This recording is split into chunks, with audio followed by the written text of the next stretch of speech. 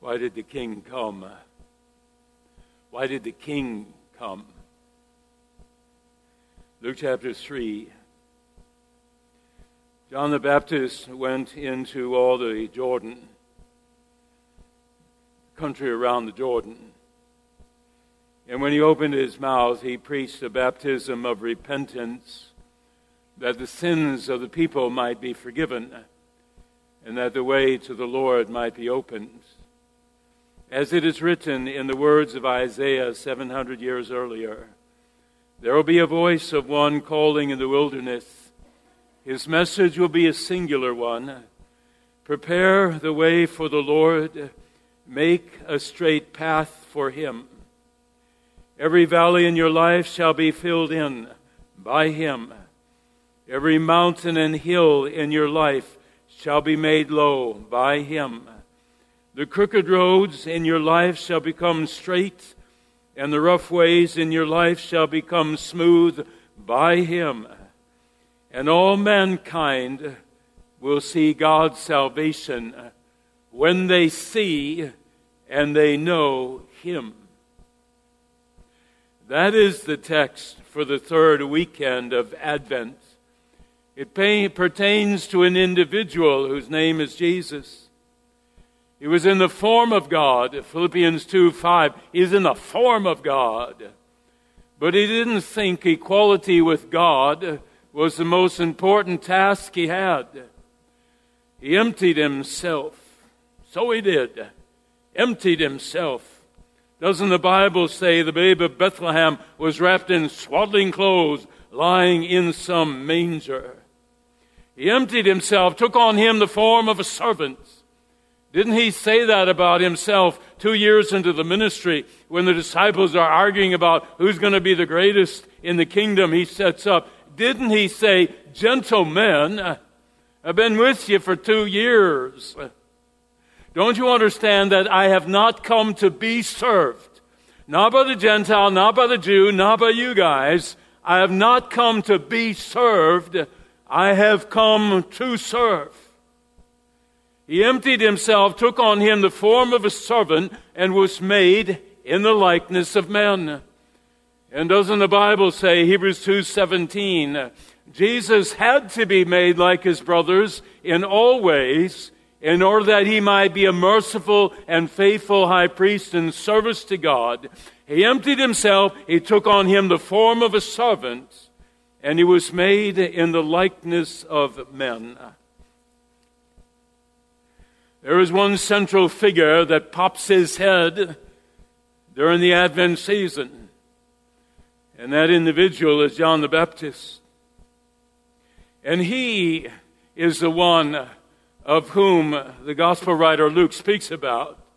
He is the voice of one calling in the wilderness, "Prepare the way for the Lord, make a straight path for him." Whatever is an obstacle between you and him, get rid of it, get it out of your path. He wants to come to you, but you have the ability to block him. Make a straight path for him.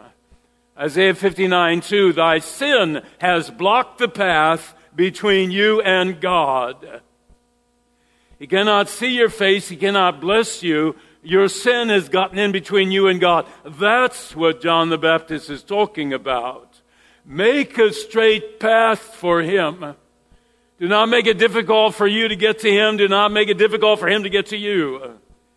Make a straight path for him. Every valley in your life, every empty place in your life, every void in your life shall be filled in by him if you make this straight path towards him. Every proud mountain, every haughty, arrogant bit of you will be made low by him so you can connect with him. Every crooked road that leads you away from him and every rough place in your life shall be cleared and straightened by him. Who's the him? Who's doing the construction work? You look around here, you got Smoothie King going on in that corner. You got Delta Sonic being redone. You got rainbow cones going in there where Baker Square was. It doesn't matter what interstate you're driving. Interstate 57, north or south, 55, north or south, Interstate 80, east or west. It doesn't matter which one you're driving. They're all under construction. Who's doing the reconstruction work? Who's doing the tear down in our life? Romans 12:2, don't be conformed to the world. Be transformed, be reconstructed by the renewing of your mind and hearts, so that you might understand God's purpose and will in your life. Who does the work? Does Moses?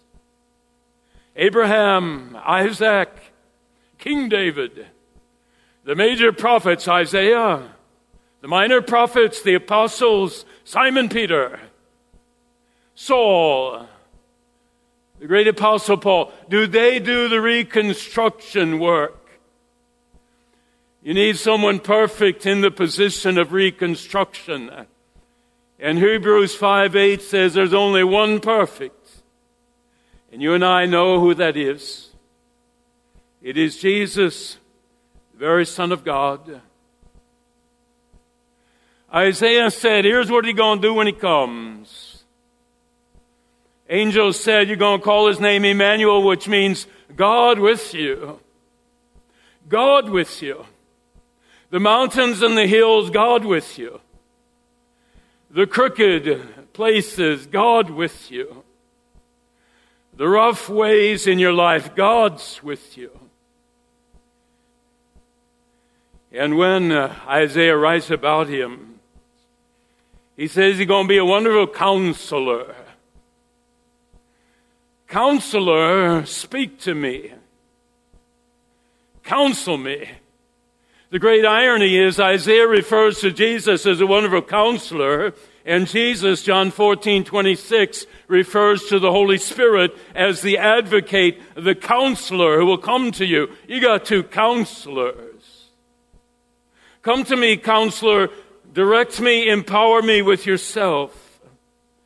For if you speak to me, therapist, counselor, Jesus, the Holy Spirit, if you speak to me, and if you fill me with yourself, and if you invade me to the work of the Spirit, then it will be your counsel and your aid that will make the valleys in my life be filled in. It is your counsel and your aid that will make my pride and my arrogance be tempered and removed, which would be the best and the healthiest thing for me and those who have to live with me or work with me. And if you, mighty counselor, instruct me and set up your habitation in me, then my crooked path that caused me so much pain and anguish and worry and destruction, then shall my prisons be vanquished and my crooked ways made straight.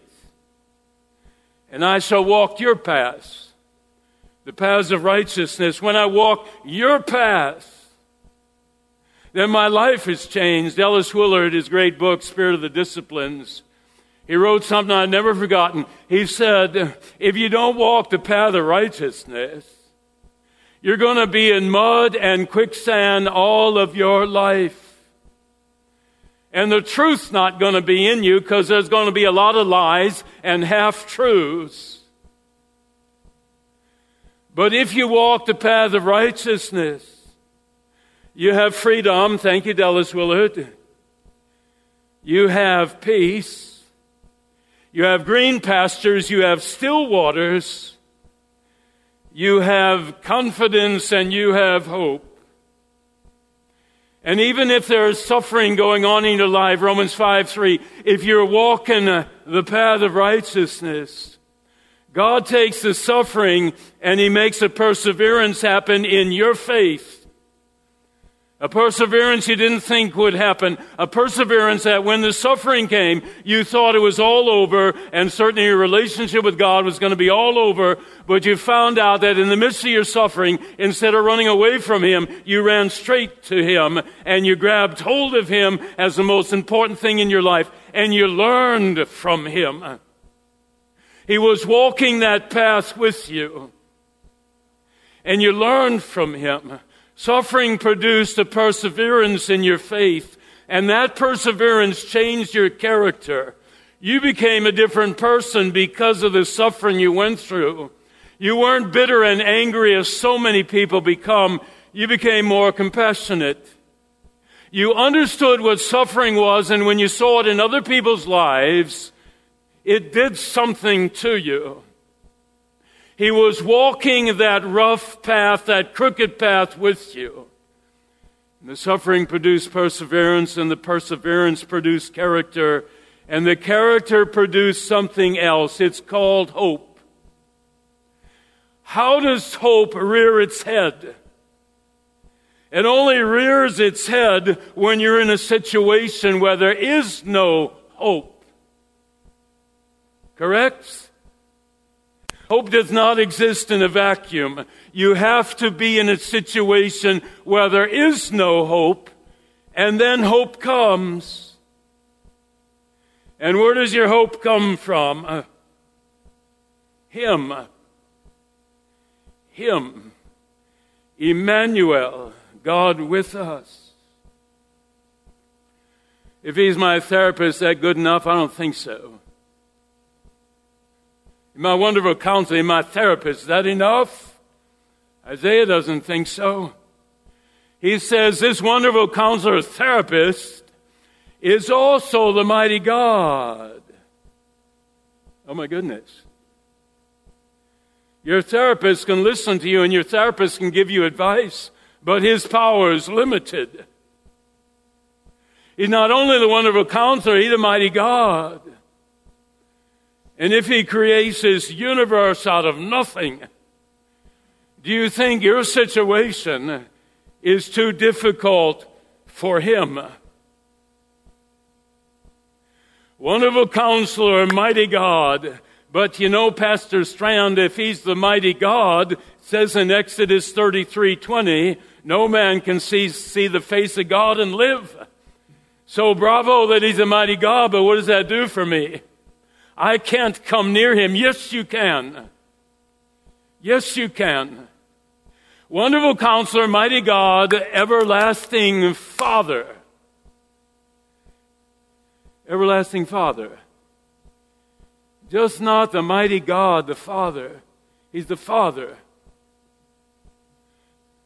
I've told you before 3 or 4 times in my life, I'd call Mom fairly often. I'd call my mom. We'd chit-chat about stuff. But when there was something major going on in my life, guess who I called? My dad. Jonathan and Joshua, they talked to Mama a lot. Didn't talk to Dad all that often. But when they said, Dad, I got to talk with you, you better believe something major was going on.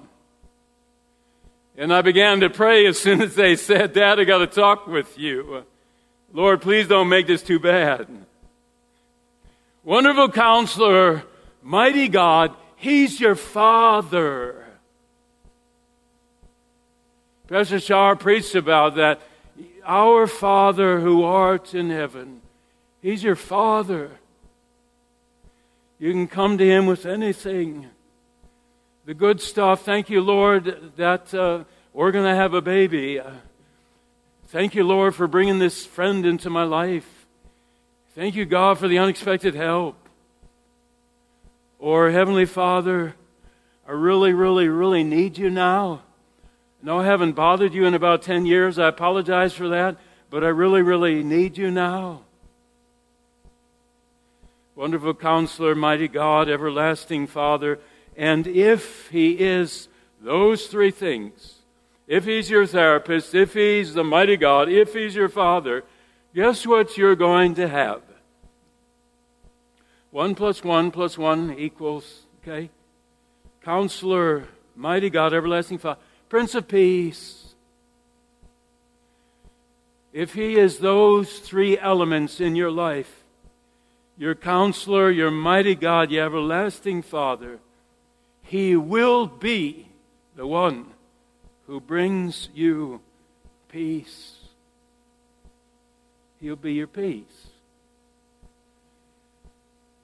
He'll be your peace. What are your rough ways?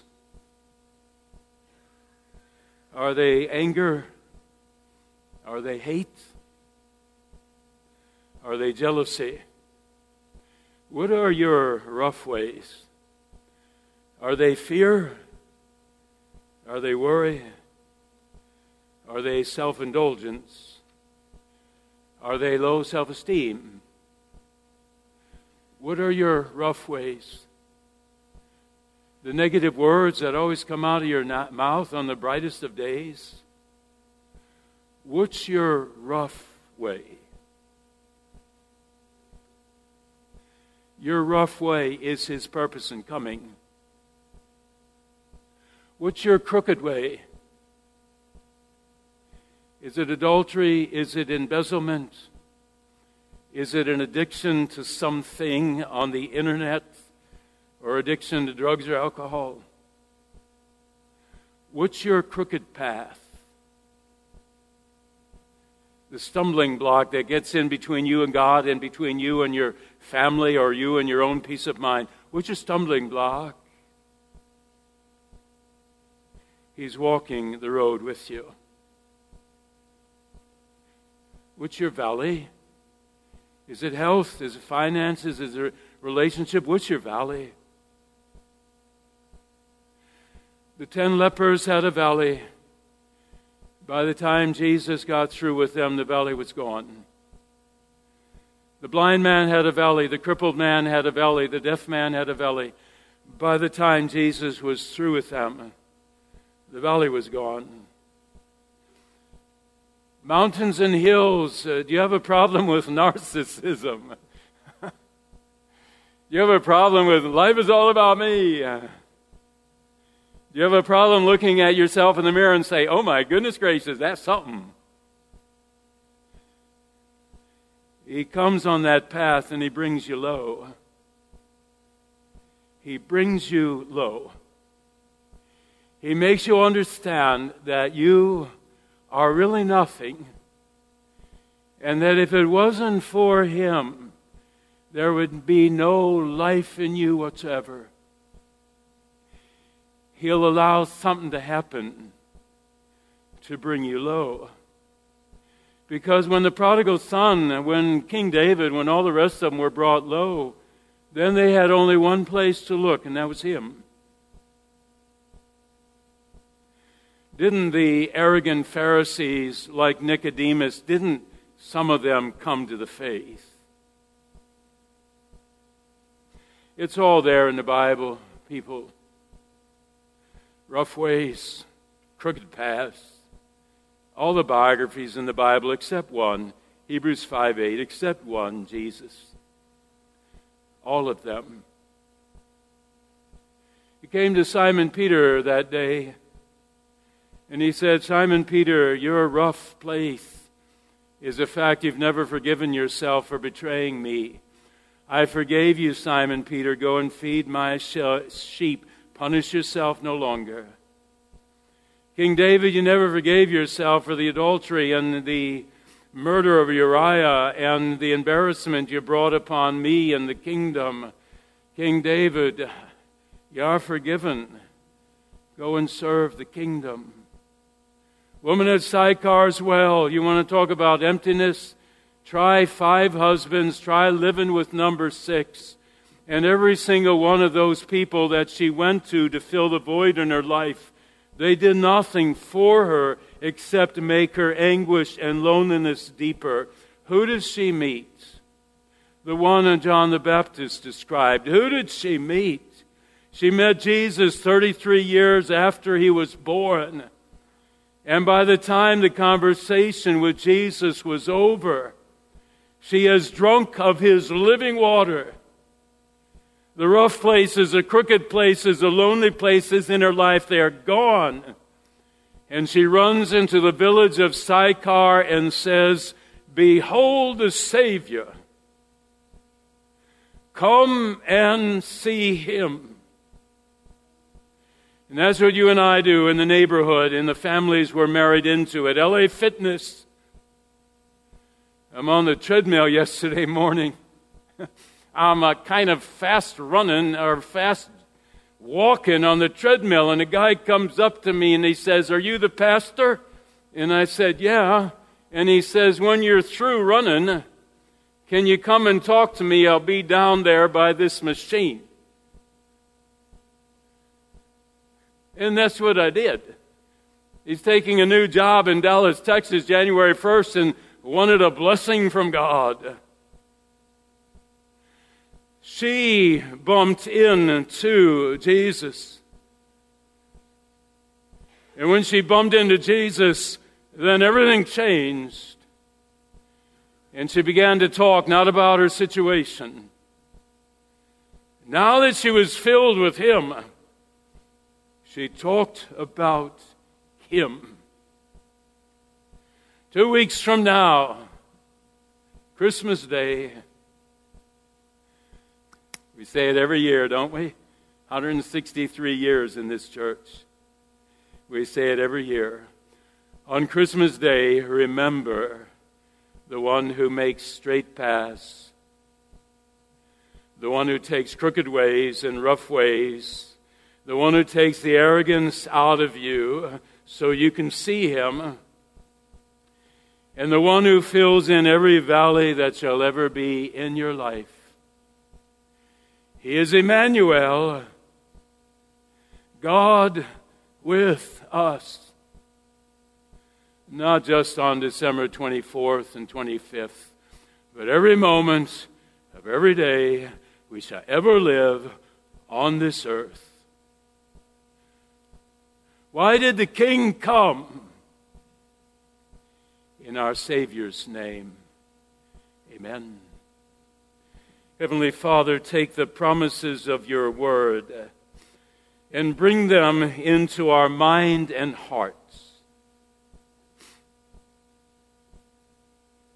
Keep us close to you, Lord. In our Savior's name. Amen.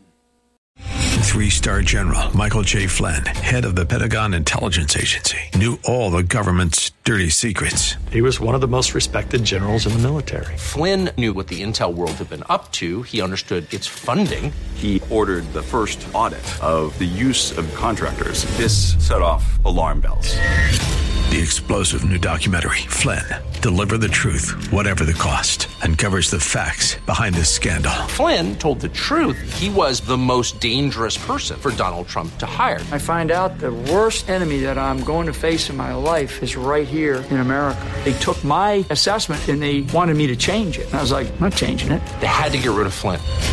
With in-depth interviews, archival footage, and never-before-seen personal records of the man behind the headlines. I just felt like I was drowning. Flynn, Deliver the Truth, Whatever the Cost. Available now. Watch it today. Go to salemnow.com. salemnow.com.